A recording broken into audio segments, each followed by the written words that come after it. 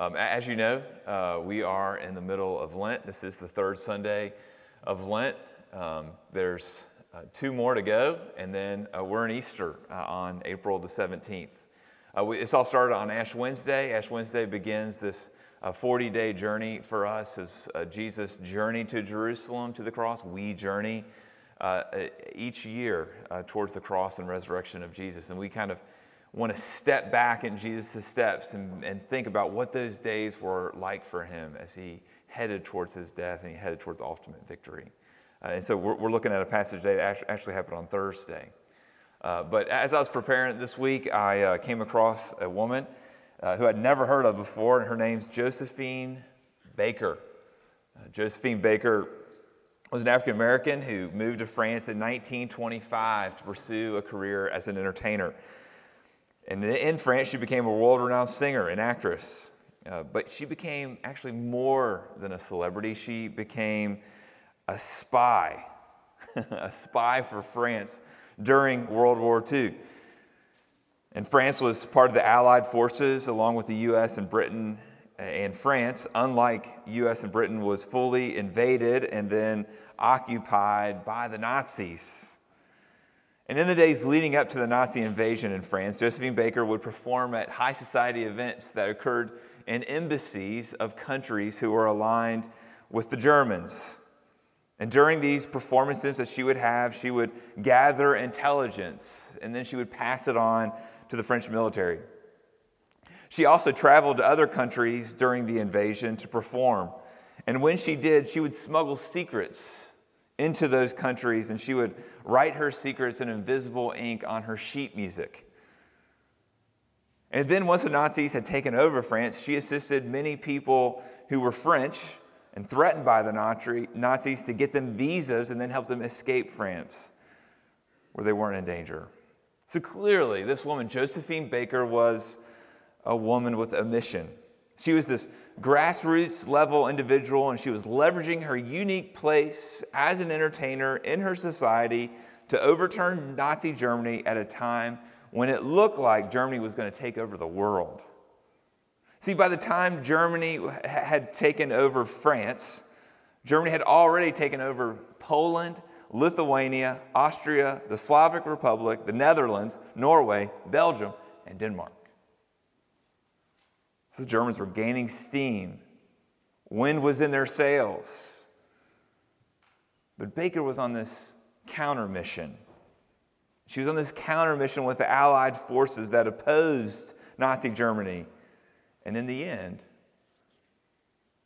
the Allied forces did defeat the Germans. And I want you to know that today there is a bigger war taking place. There's something awful happening in the Ukraine right now. But it's bigger than that.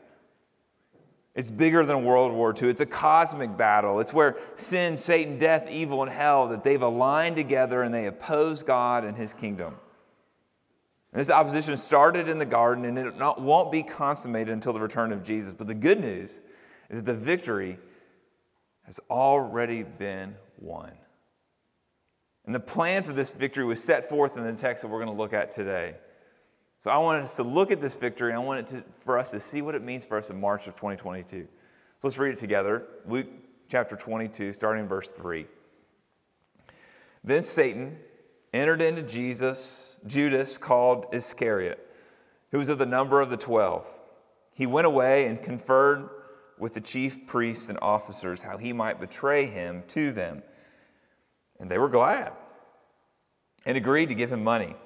So he consented and sought an opportunity to betray him to them in the presence of a crowd.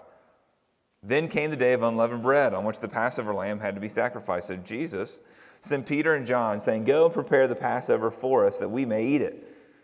They said to him, "Where will you have us prepare it?" He said to them, "Behold, when you have entered the city, a man carrying a jar of water will meet you.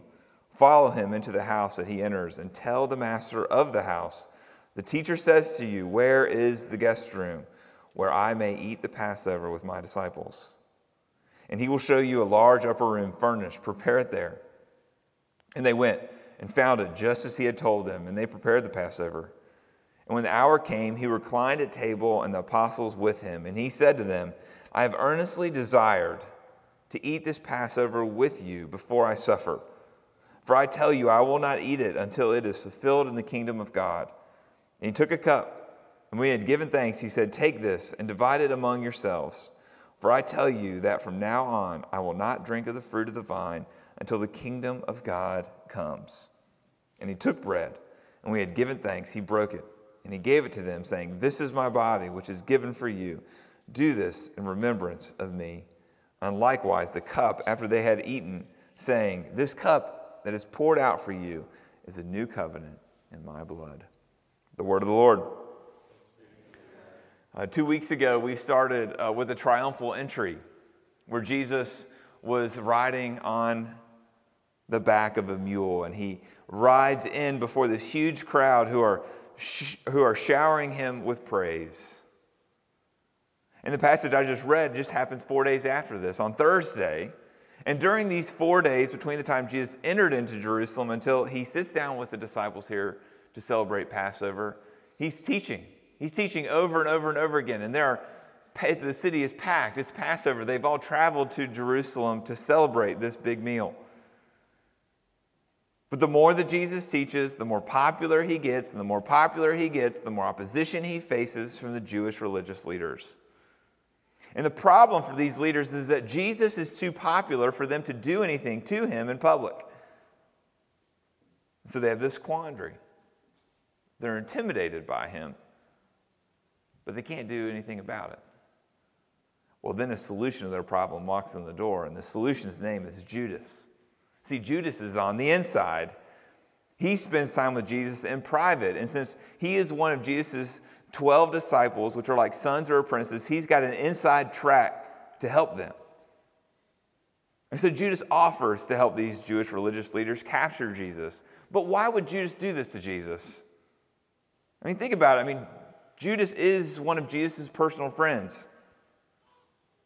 Judas has heard everything Jesus teach about the kingdom of God. Judas has seen all the miracles. It just seems incomprehensible that he would betray Jesus in this way unless you really know the depths of the darkness of the human heart. See, look at verse 5. In verse 5, we see why he did it. He did it for money. Money played into Judas's motivation calculus that led him to betray Jesus. And Judas surely overheard Jesus warn about the perils of the love of money in Luke 12:15. Luke 12:15 says, take care. Be on your guard against all covetousness. And it's likely that we, like Judas, that we've heard this warning too. We know about the perils of the love of money, but we, like Judas too, we refuse. We refuse to be content with our financial situation. And when we're discontent with our financial situation, we open the door to temptation. We want something more than we have. We want our income just to increase by 10%. You know, when you're looking for a house, you never look at the houses that are twice as much as you can afford. You look at the ones that are just $30,000, $40,000 more than you can afford. If I just had $30,000, $40,000 more, then I could get the house. Well, no matter what your limit is when you buy a house, that's your mindset. And it's a sign, a little subtle sign, that we're discontent with what we have. And when we do it, the door opens up. And as this desire grows, we're tempted to get money in ways that doesn't please God. So we overwork. We cheat. We hoard. So brother and sister, are you content with what you have? See, Jesus did this for the money, which is exactly the reason why a lot of us do the wrong things that we do. See, but behind Judas, there was a more sinister schemer. It was Satan. It looks like Satan's scheme's going to work beyond his wildest dreams. Satan's got Judas locked in as the betrayer. He's got the chief priests locked in to arrest Jesus, to accuse Jesus, to hand him over to the Romans. And he's got the Romans locked in who would then hang Jesus on a cross. But there's something that Satan didn't know. What he didn't know is that Jesus has been conspiring too. that Jesus too has a plan. Jesus too is operating his own scheme that's going to crush Satan and bring salvation to God's people. See, Jesus was in control this whole time. Remember how Jesus gave these cryptic commands to the disciples to go fetch a donkey for him to ride on into Jerusalem, and then it turned out just like Jesus said? Well, it does the same thing here in verses 7 to 13. Jesus is pulling the strings, showing that he's the one with a greater plan than Satan has. And it all starts here with the details of the Passover. And this Passover that Betsy read to us earlier from Exodus 12, this is this huge meal that happened annually in Jewish religious life. It was a meal that commemorated, it was a memorial meal to help them remember the freedom that they have. See, right before they crossed over on the Red Sea into freedom, there was this one last plague. And that one last plague was when God sent a sign of judgment to Egypt and as a sign of protection for Israel. And during the night, an angel of judgment would pass over all of Egypt, and any household that didn't have the blood of the lamb around its doorposts, their firstborn was killed. And that blood that came, it came from the lamb, but the rest of the lamb was then eaten as a ceremonial feast by the family as an act of faith in their covenant-keeping God. So then God orders his people to continue this feast, to remember the salvation that he brought about on their behalf. And this sacrifice of the lamb for Passover, it's one of many sacrifices in the Old Testament. You've got the sacrifice that Adam gave, that Noah gave, that Abraham gave, that Isaac gave, that Jacob gave, and that Moses gave. Then you have all the sacrifices prescribed for the tabernacle and the temple and the law. And then you've got, in Leviticus 16, you've got the sacrifices made on the Day of Atonement. See, there's blood everywhere in the Old Testament. You ever wonder why? But these Old Testament sacrifices that they're offered again and again and again, they're only with animals. They never could atone for sin. But neither could the blood of a man. God never asked a human to be sacrificed to bring about salvation until he offered the covenant blood himself through his Son. So when Jesus says in our text, "It is my blood," he was saying, it is my blood that will establish the covenant. It is my blood that will atone for your sin. It is my blood that will gain your salvation. Jesus was saying, all that I ask of you is to believe in the cross, where I will give my blood for you, and then by faith, when you get to this meal, you will drink the benefits of the sacrifice I've made for you. So when you come back to this table each week, you're looking backwards. You're looking 2,000 years backwards at the cross where Jesus spilled his blood for you. But when you come to this meal, you don't just look backwards 2,000 years ago. When you come to this meal, you're also looking at the here and now. You're also looking at the present. See, Jesus has attached himself to this meal in a mysterious way so that he is present with us in it. And he desires to share this supper with you as eagerly, verse 15, as eagerly as he did the disciples. So while we look at the past, at the cross, you need to look at the present. Yet often when we look at the present, we don't see Jesus when we come to this meal, do we? What do you usually see when you come to this meal? You usually see your sin. And because we see our sin much more readily than we see Jesus, we live in shame, guilt, and misery, even though one of the promises found in the blood of the cross is that Jesus remembers our sin no more.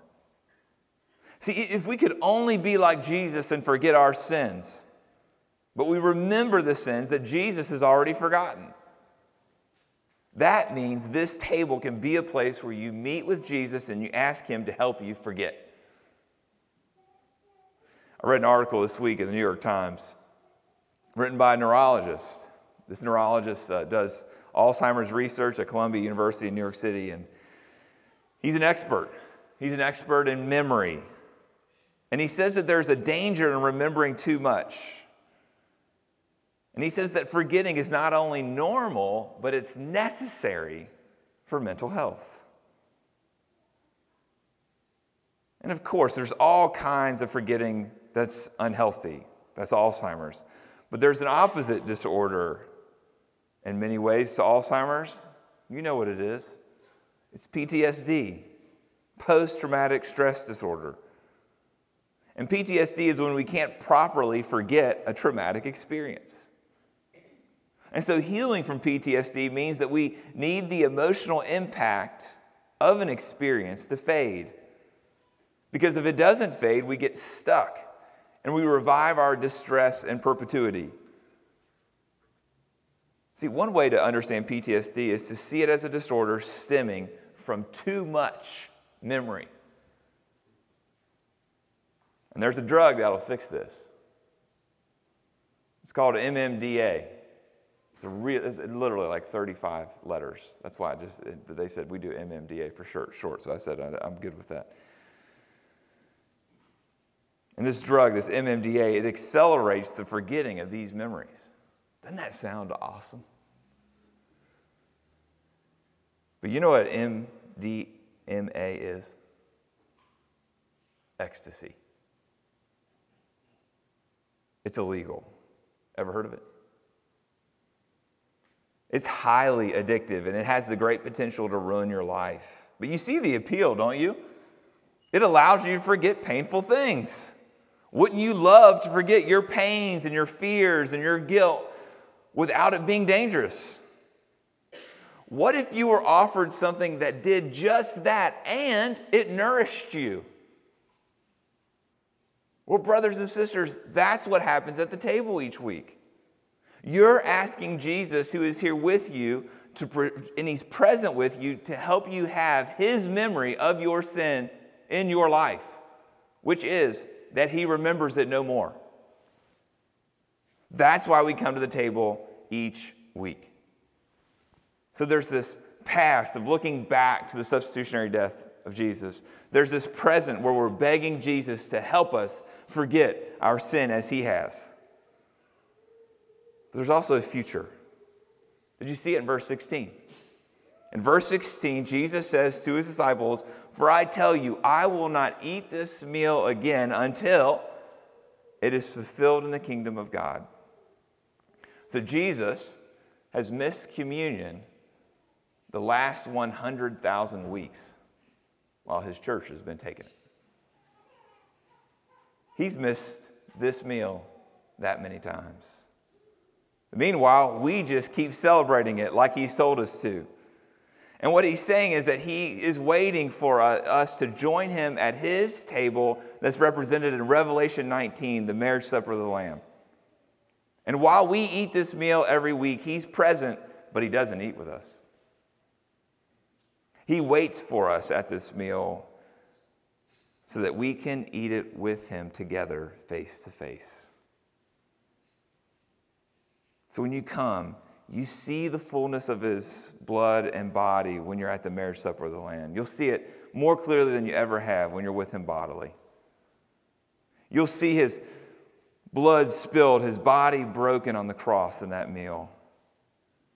You'll be with him not just spiritually, you'll be with him bodily on that day. On that day, you will have forgotten your sin just like Jesus has. On that day, there will be no more PTSD because of the bad decisions that you have made in your life. Won't that be glorious? Think about Josephine Baker.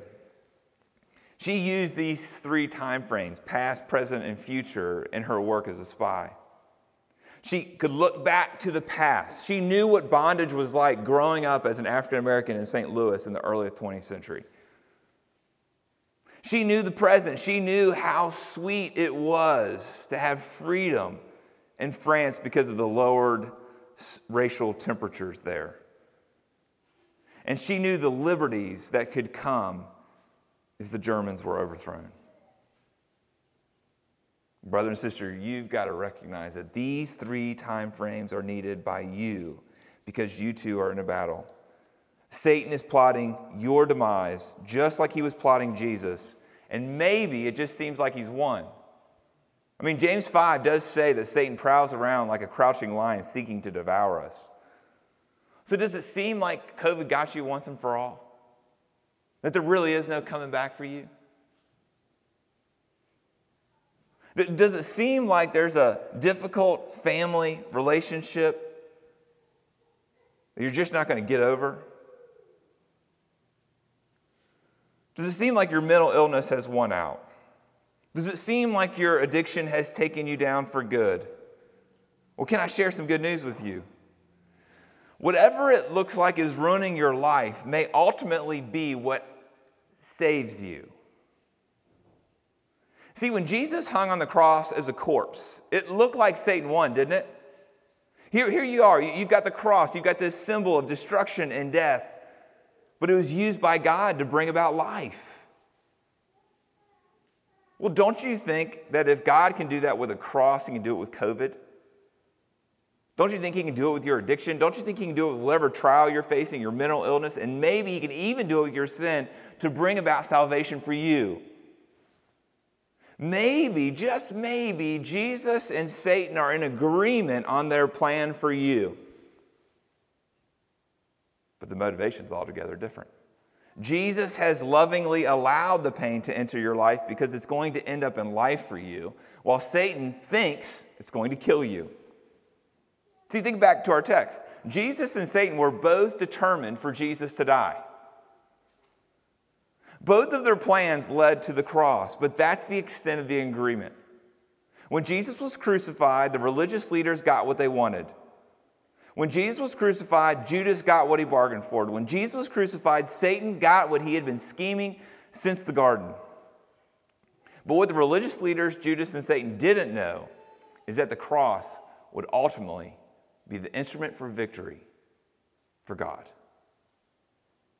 It was the instrument for their defeat, but it brought about our salvation.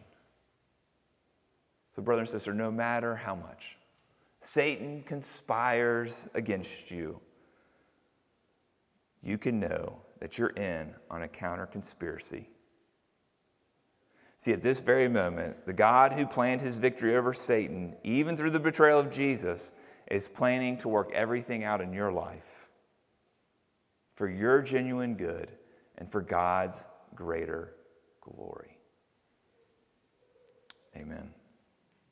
Let's pray.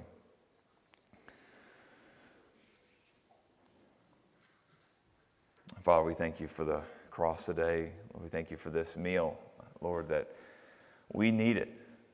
We need it to properly frame for us what the past was. We need this meal in the present as we try to forget our sin. And Lord, we need it for the future. Lord, we need it to create in us a longing to eat this meal with you bodily. Oh Lord, would you work in our hearts? In Christ's name, amen.